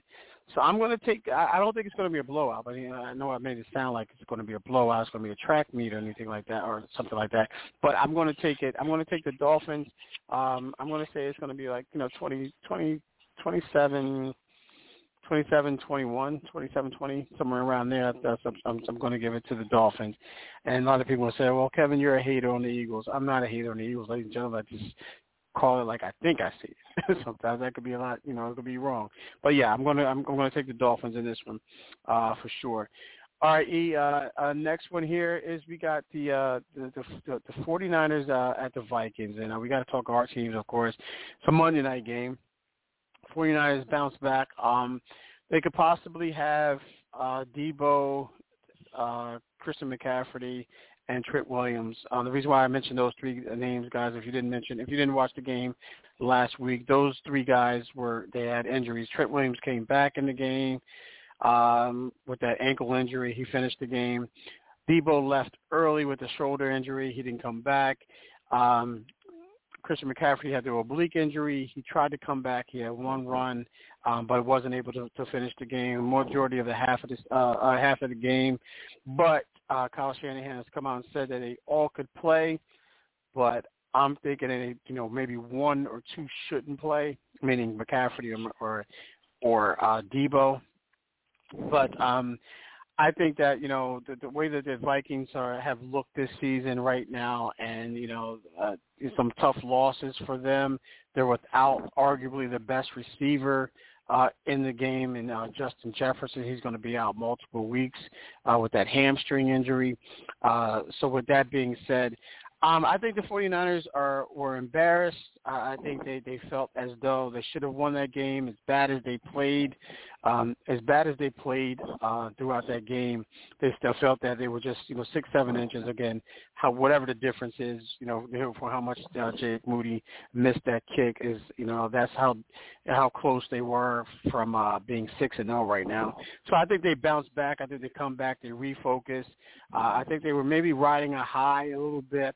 I'm not making excuses, ladies and gentlemen, for the 49ers by any stretch. I don't do that. But I think they refocus. They get back on track.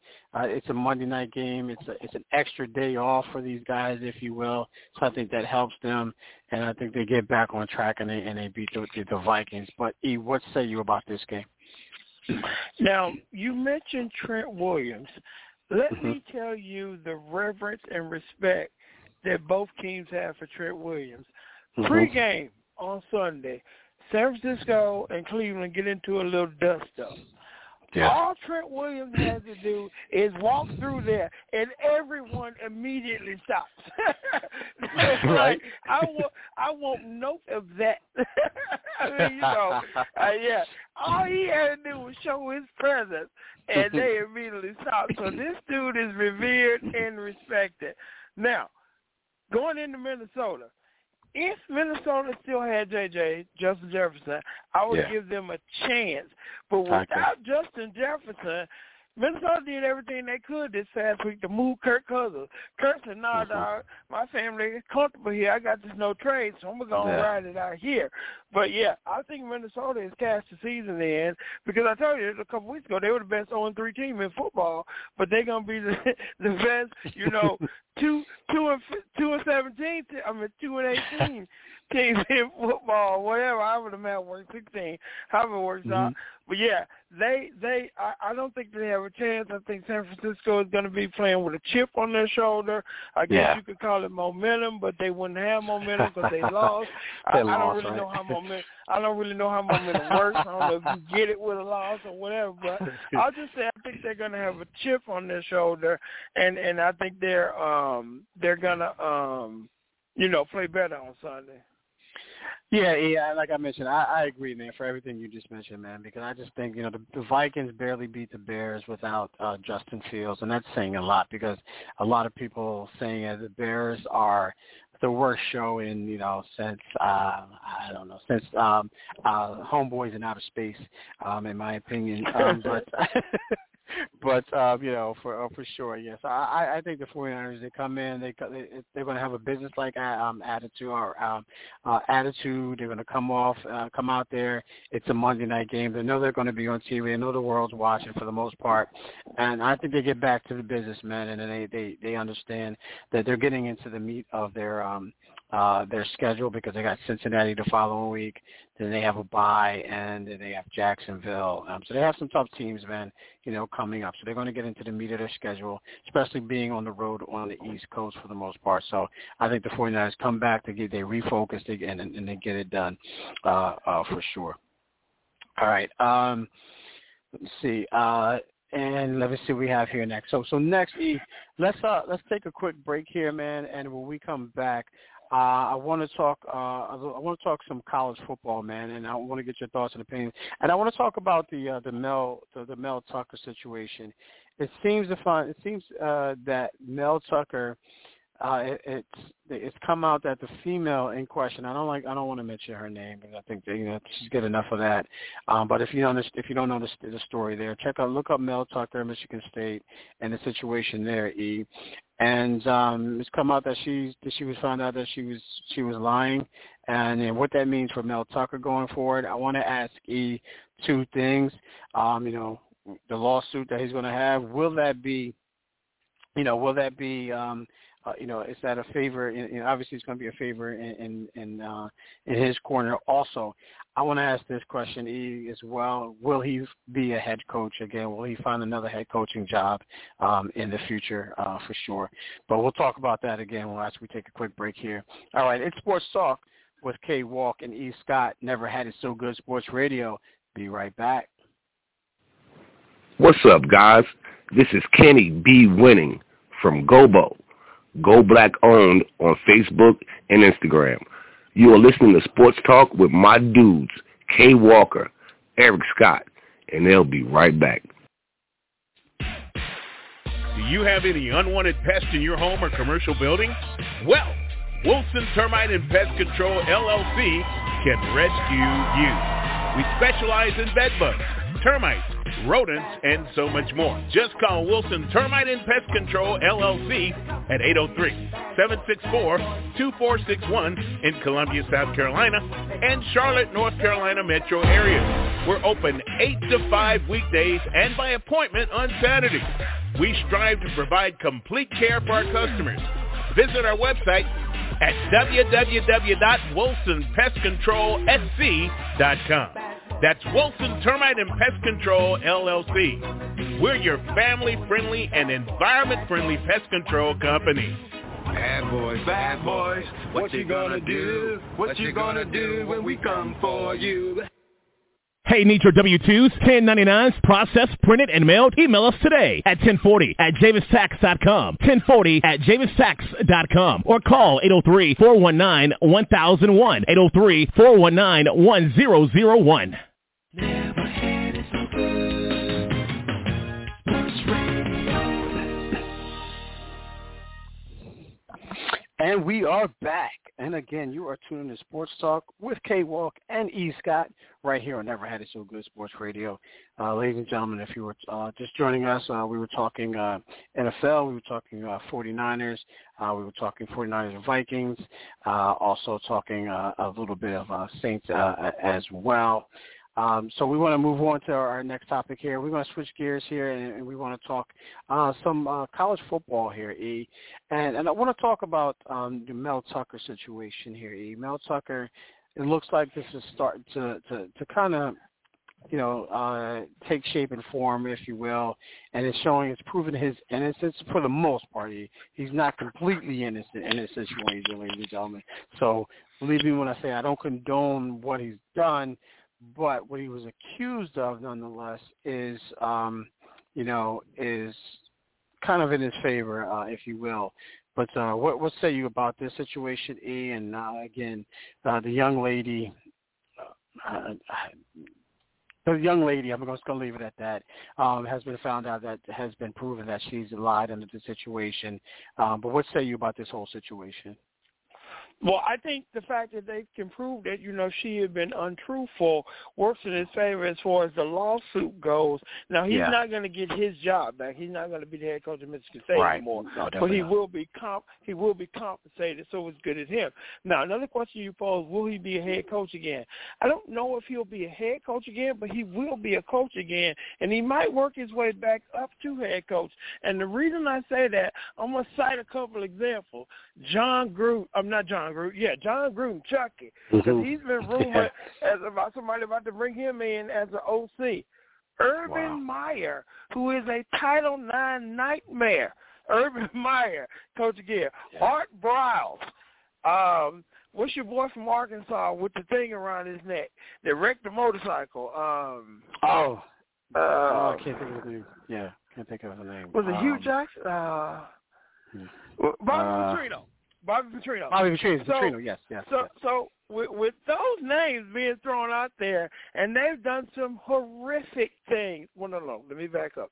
They've been accused of some horrific things. Allegedly, they did some very bad things, and they weren't completely out of coaching, because I really believe now Urban Meyer not coaching because he don't want to. I mean, I think the dust is settled, and it's died down. And now he might not get a big-name program to start out, but he could get a job, I think, if he wanted it. So with that being said, I think Mel Tucker will coach again. I don't know if he will rise to the rank of head coach. I don't even know if he's an offensive or a defensive guy. But whichever one he is, he can coordinate, or he'll be on some staff, and eventually he might make it back to head coaching. That's just kind of how this works. Now, he has one big thing working against him, and we both, know what that is. Yeah. He's a tad darker than the other dudes that we named. But, hey, it's 2023. I'm going to go ahead and say, he'll get a job somewhere. Yeah, and he is for our listeners. He is a defensive guy. He's a defensive coordinator, and there's a lot of rumors out there saying that he may get another gig, not a head coaching gig right away, but he will get a coordinator job somewhere. A lot of people are linking him to Nick Saban, in Alabama. And then possibly Kirby Smart in Georgia. So, it's going to be interesting to see how that plays out and how much, scrutiny, how much attention that's going to bring. Maybe I'm a conspiracy theorist in me. Maybe Coach Prime brings him in because we all know that Colorado doesn't have the best defense right now. I don't know that's his guy right now. But bringing in Mel Tucker, the kinds of restore his image, if you will, under Coach Prime. That may be the move to make if you're Coach Prime and, maybe you're, I don't know. I haven't heard it, ladies and gentlemen.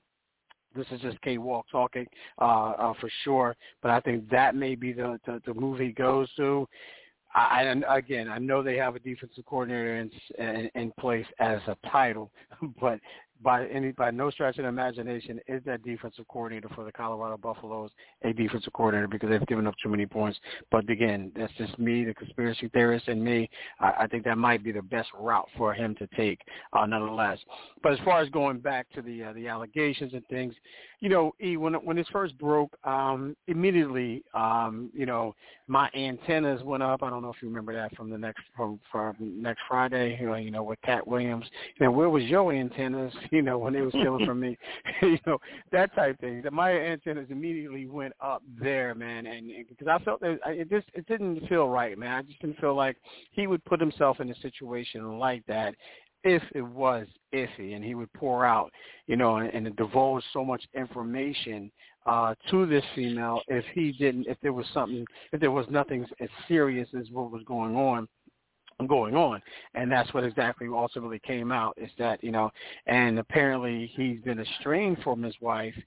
I don't know if it makes that right or wrong, one way or the other. I don't know if he was estranged before or after this happened. From what I'm hearing, he was estranged before this happened, and this is why he was involved with this particular female. But at the same time, this is a female that he brought in who had, advocated that, as far as, she was a rape victim and she was talking about, her situation and things of that nature. And this is one of the reasons why he got involved with her as far as bringing her on as a spokesperson. So, and then, that whole conversation, ladies and gentlemen, if you don't know, if it's something news we're breaking here to you, look it up and you can have it more in depth, and information. But come to find out, they was on a call for about 30-plus minutes. They were having phone sex for about 30-plus minutes. But if she felt uncomfortable at that time, especially being a former rape victim, then you had to say, why didn't you hang up immediately if you knew exactly where it was going or when it first started? So that's some of the things that are coming out that's in Mel Tucker's favor. And again, not to condone anything that Mel Tucker has done by any stretch of the imagination, ladies and gentlemen. But when you put yourself in a situation like this, you got to be more careful, and for the female as well. If you're looking for money, if you're looking for a big payday, the lottery's out there. It's just different things. There's a thing called working your butt off for it, not put yourself in a situation. But I digress. That's a topic for a different day there, E. But I don't know if you want to add on to that, E, before we move on. No. We pretty much covered it because this story is, like when you were saying him and his wife were estranged, I immediately thought about, me and Will have been together in 7 years. I started getting flashbacks. So yeah, we can happily move on. All right, cool, man. Let's talk about I'm going to stay on the college football talk here, man. And I want to talk about the big game of the week. It's the big noon kickoff, and that's Ohio State, Penn State going into the big shoe, the horseshoe in Ohio State. Ohio State, these are two undefeated teams. Obviously, these have playoff implications here, and Big Ten implications as well. E, give me your thoughts and opinions on this game. How do you see this one playing out? Again, Penn State is going into the shoe. It's a 12 o'clock game. I don't know if that matters to you, but I know as a player, for me, I love 12 o'clock games. I just want to get it kicked off right away. But what say you about this game? Yeah, I think I'm going to go with Penn State in this one because Ohio State, a little bit of insurance fraud. They are undefeated, but they really hadn't had any tough challenges, so far. But you can only play the people they put in front of you because, if they say this game, Ohio State has already played Michigan and beat Michigan, and then they will play Penn State, then I would favor them because I know they would have been tested. But I don't think they've been tested so far. So without that, I'm gonna go on Penn State in this one. Shout out to Jay. Yeah, for sure, man. And I talked about this last night on the Sideline Speaks with Jay as well. And he's a Penn State guy, like you mentioned. And I'm going to Penn State. I think Penn State gets it done this year, man, because everything you mentioned, and I'm with you, and I've been saying it for the majority of the season, even though they're undefeated. I thought that Ohio State is an overrated team. But when you have, when you coming off of the type of season they had last year, and they're undefeated, then you have Ryan Day there. You have to keep them. You have to keep them in your top, 4 or 5 or what have you until they lose, for sure. So I'm going to go Penn State here, man. I think Penn State's been playing the most consistent ball out of these two. You got James Franklin. You got, you got the defensive coordinator there, and Manny for sure. And the way he dials up his different schemes. His blitz packages are something that are very impressive, man. And I just want to see how they're going to handle, meaning Penn State's secondary, how they're going to handle, in my opinion, the best receiver in the country, and Marvin Harrison Jr. So let's see how they do that for sure. All right, E. You know what? I want to talk about. Give me your top 4 teams, as well as far as going into the playoffs. And also, E, I think your top 4, I need to get your thoughts and opinions. We have 4, and it's going to go to 12. Do you feel 4 is enough, not too many? Do you feel 12 is too many? Or what is the right number for you, in your opinion? But give me your top 4 if you have a top 4 right now. Okay, well, let me start with the playoff system. I personally think that that 12 is going to be too many, but I don't think 4, is enough. So, right now, I'm going to say in no particular order. No, Georgia's 1. That's a definite. I think, even though because they bounced back. At 2, I'm going to put Michigan at 2. I'm trying to think because there's quite a few undefeated football teams out there, but none of them are over impressive. So we got Georgia at 1, Michigan at 2. Let me think real quick. Because I know there were no more SEC teams in the top 10 when I saw that. Oklahoma, is Oklahoma still undefeated? Yeah. No. Oklahoma. So these are undefeated teams. You got Georgia 7-0 at number 1. You got Michigan 7-0, Ohio State 6-0, Florida State 6-0, Washington 6-0, Oklahoma 6-0, and Penn State 6-0. So I'm gonna go Georgia 1, Michigan 2. I'll put Penn State at 3, and I can't rank them, but I tell you a team I really like is North Carolina. But I can't really rank them. Yeah, but I think some of the other teams might be slightly ahead. No, don't forget it. I'm gonna go ahead and put North Carolina at 4 because I don't believe in those West Coast teams. I mean, they just I don't know because I don't get to watch them because they come on at 4:00 in the morning. But so I don't really know much about them. So I'm gonna go Georgia, Michigan, Penn State, and then I'm gonna go Carolina only because I like them. Okay, good stuff there, good stuff. I'm going to go with, you know what, I think I'm going to go with, at 4, I'm going to go, this is a tough one here because I didn't realize North Carolina was 6-0 until you just brought it up. They are 6-0. They're ranked number 10. They have Texas and Oregon ahead of them at 8 and 9, at 5, both at 5-1. They've been playing well, man. I just don't think they can stomp with the big dogs, if you will, in my Martin voice. But I'm going to go. I like Washington, man. I know Georgia is for the most part, the consensus number one for obvious reasons. They haven't lost. They're two-time defending champions. But I'm not. I think they lost. If I'm not mistaken, I think they lost their tight end Bowers for the year. Let me just take a look. I think they lost. I just want to see. I think they lost him for the years. Yeah. So he's out for the season with the ankle injury. So I think that's a big loss for Georgia. But who I really like is I really like Washington. So with that being said, I'm going to go Washington number 1. I'm going to go.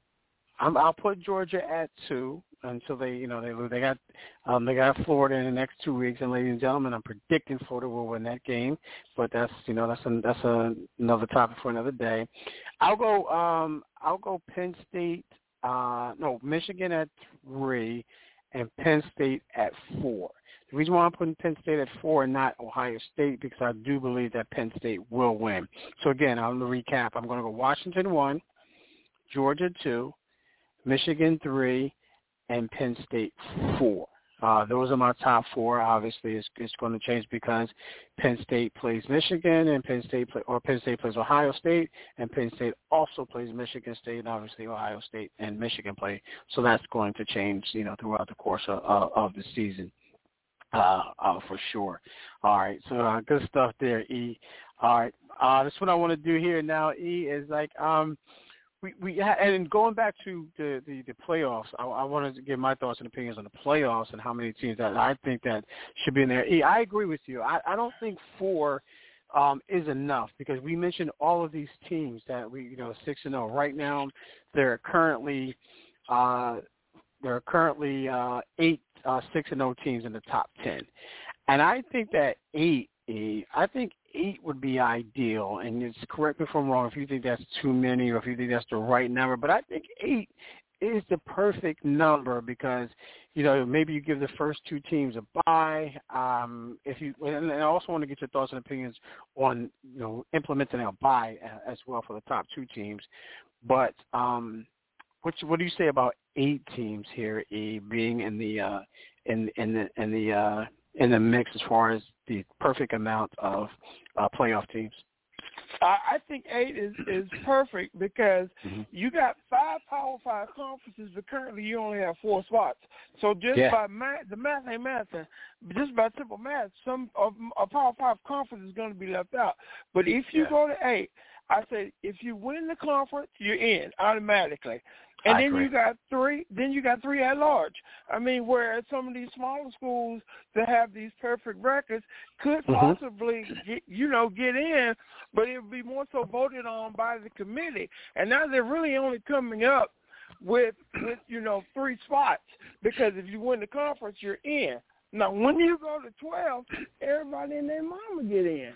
And then, I don't think it's going to be competitive for some of these schools, because, every now and then you'll get a smaller school that's undefeated and they're actually good. But for all of those, you get a smaller school that's undefeated that ain't playing nobody and go to a bowl game and get the brakes beat off them. It's not even entertaining. I hadn't really factored in the vibe, but I'm sure they could work that out. But I think 8 is the perfect number. 4 is not enough, but 12 is way too many. And I remember when the committee first came out and they were talking about why is there only 4. They were like, well, we can't do more than that because the kids would miss too much time out of school. What happened to that? Semesters hadn't got longer or semesters hadn't got shorter. But all of a sudden now you can go to 12. A semester's still the same amount of days. I mean, how that work? That math's not mathing. Yeah, the NCAA a-holes, as I like to call them, man, because of the fact of the matter is it's all about the money, man. And if they feel like, 12, it's going to be more games.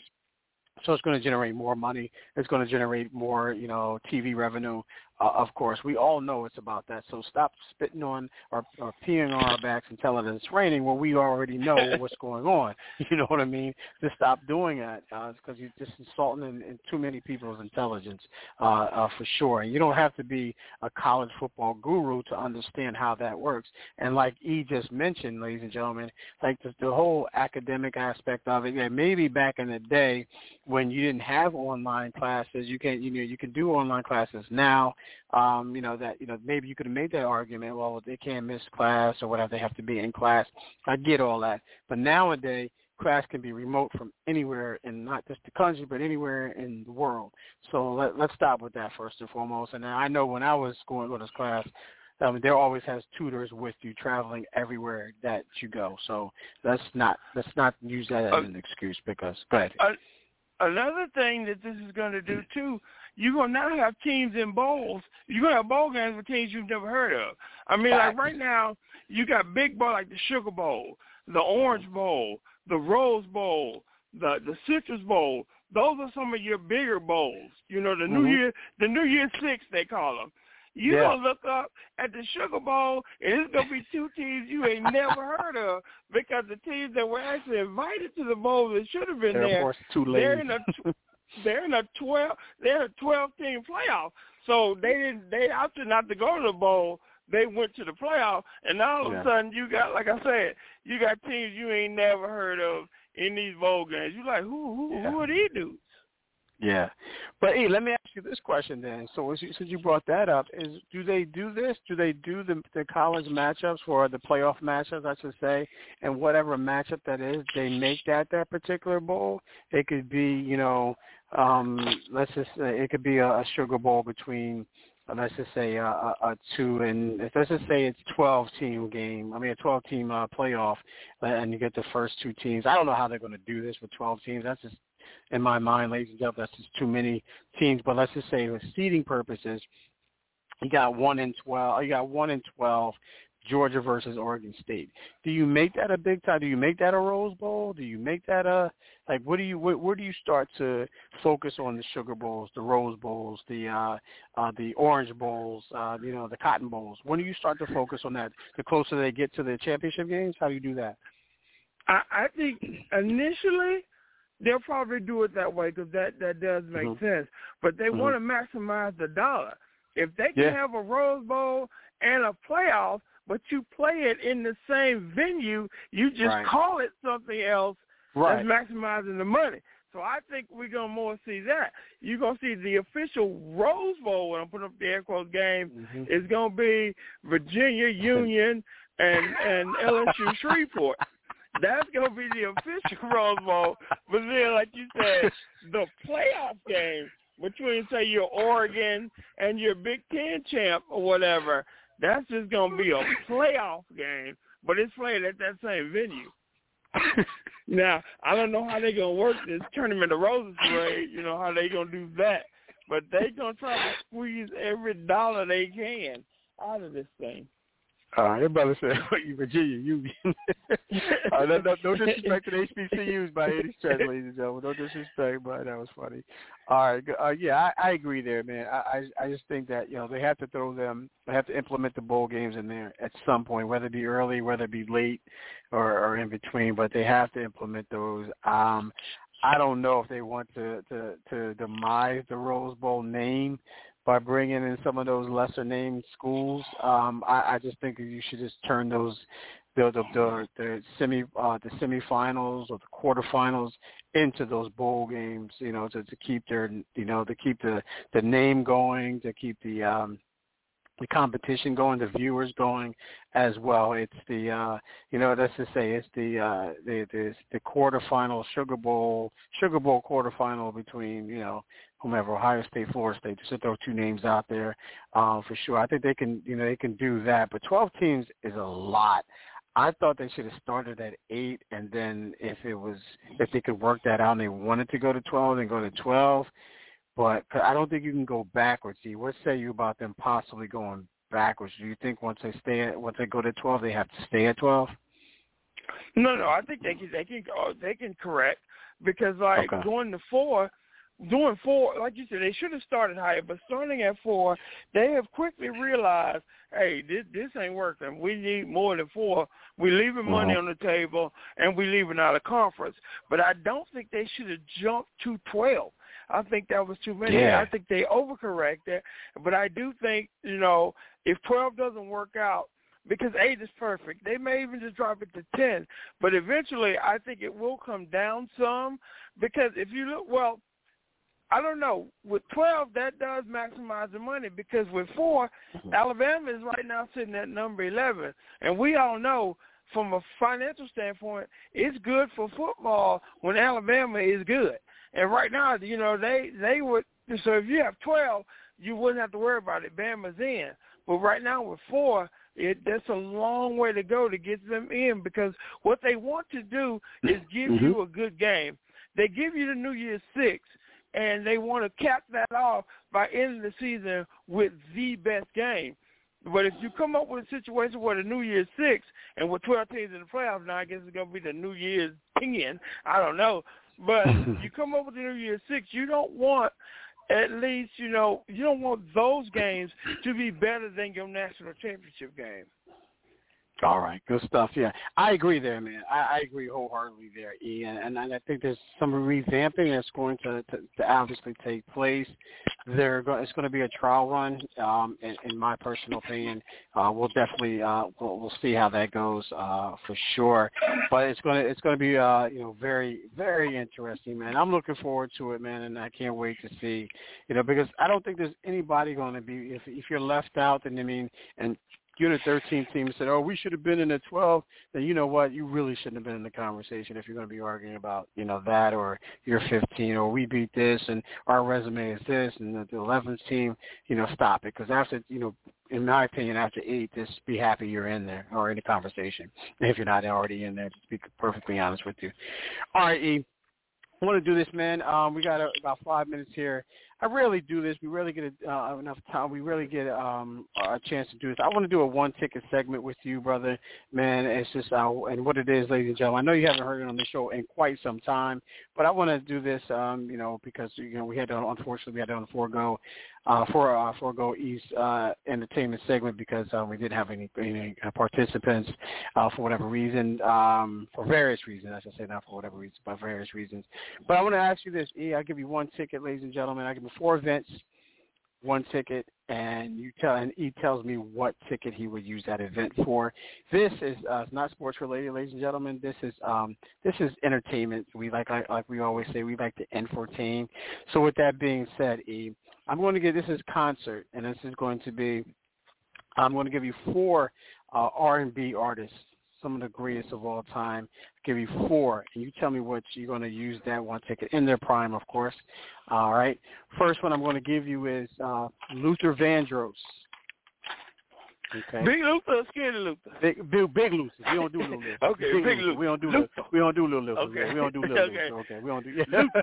Got you. Luther. All right. Second one, we got Whitney Houston. All right. I believe the children of our future. Third one, we got Stevie Wonder. Thinking back on when I was a little nappy-headed boy. All right, and the next one we got Miss Aretha Franklin. So you got 4 concerts and 1 ticket. What are you using that 1 ticket for, E? Okay, Aretha's out. Okay. Nothing against her, but that's not a show I desire to see. Okay. Stevie, Luther, and who was my other one? Whitney. Ooh. Hell no, Bobby. Hell to the no.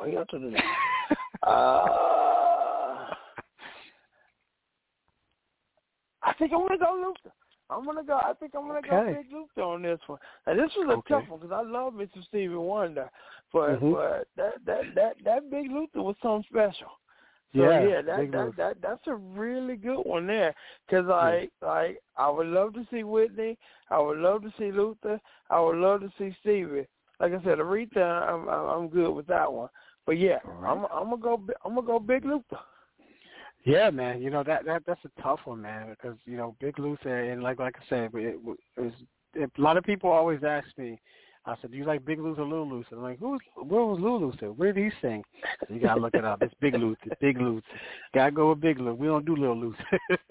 But, Big yeah, Luther man. with that Jerry girl. With that Jerry girl. That Jerry girl, boy, for sure, man. But I think I might go Whitney, man. She has some hits, man. She has some dance hits. She has the ones that you just know every single word to. Not to say I didn't with Big Luther, but Stevie was my guy too, man. Stevie was my guy. I mean, I just called to say, I mean, it's just the list just goes on. But I think I know a little bit more about Whitney's music than I do Stevie, and Stevie was my guy. It's still my guy. So I'll go with Whitney. I'll go with the voice as they call her for sure. All right, so good stuff there, E. All right, E, that's all the time that we have, man. We held it down on our own, man, for the full 2. That's what we do. All right, like I always like to do, ladies and gentlemen, I always like to leave you with a saying. Tonight I'll leave you with this: it is during our darkest moments that we must focus to see the light. Right. All right. For E. Scott, I am K. Walk. For Sports Talk with K. Walk and E. Scott on Never Had It So Good Sports Radio. God willing, we'll talk to you next week. Yo.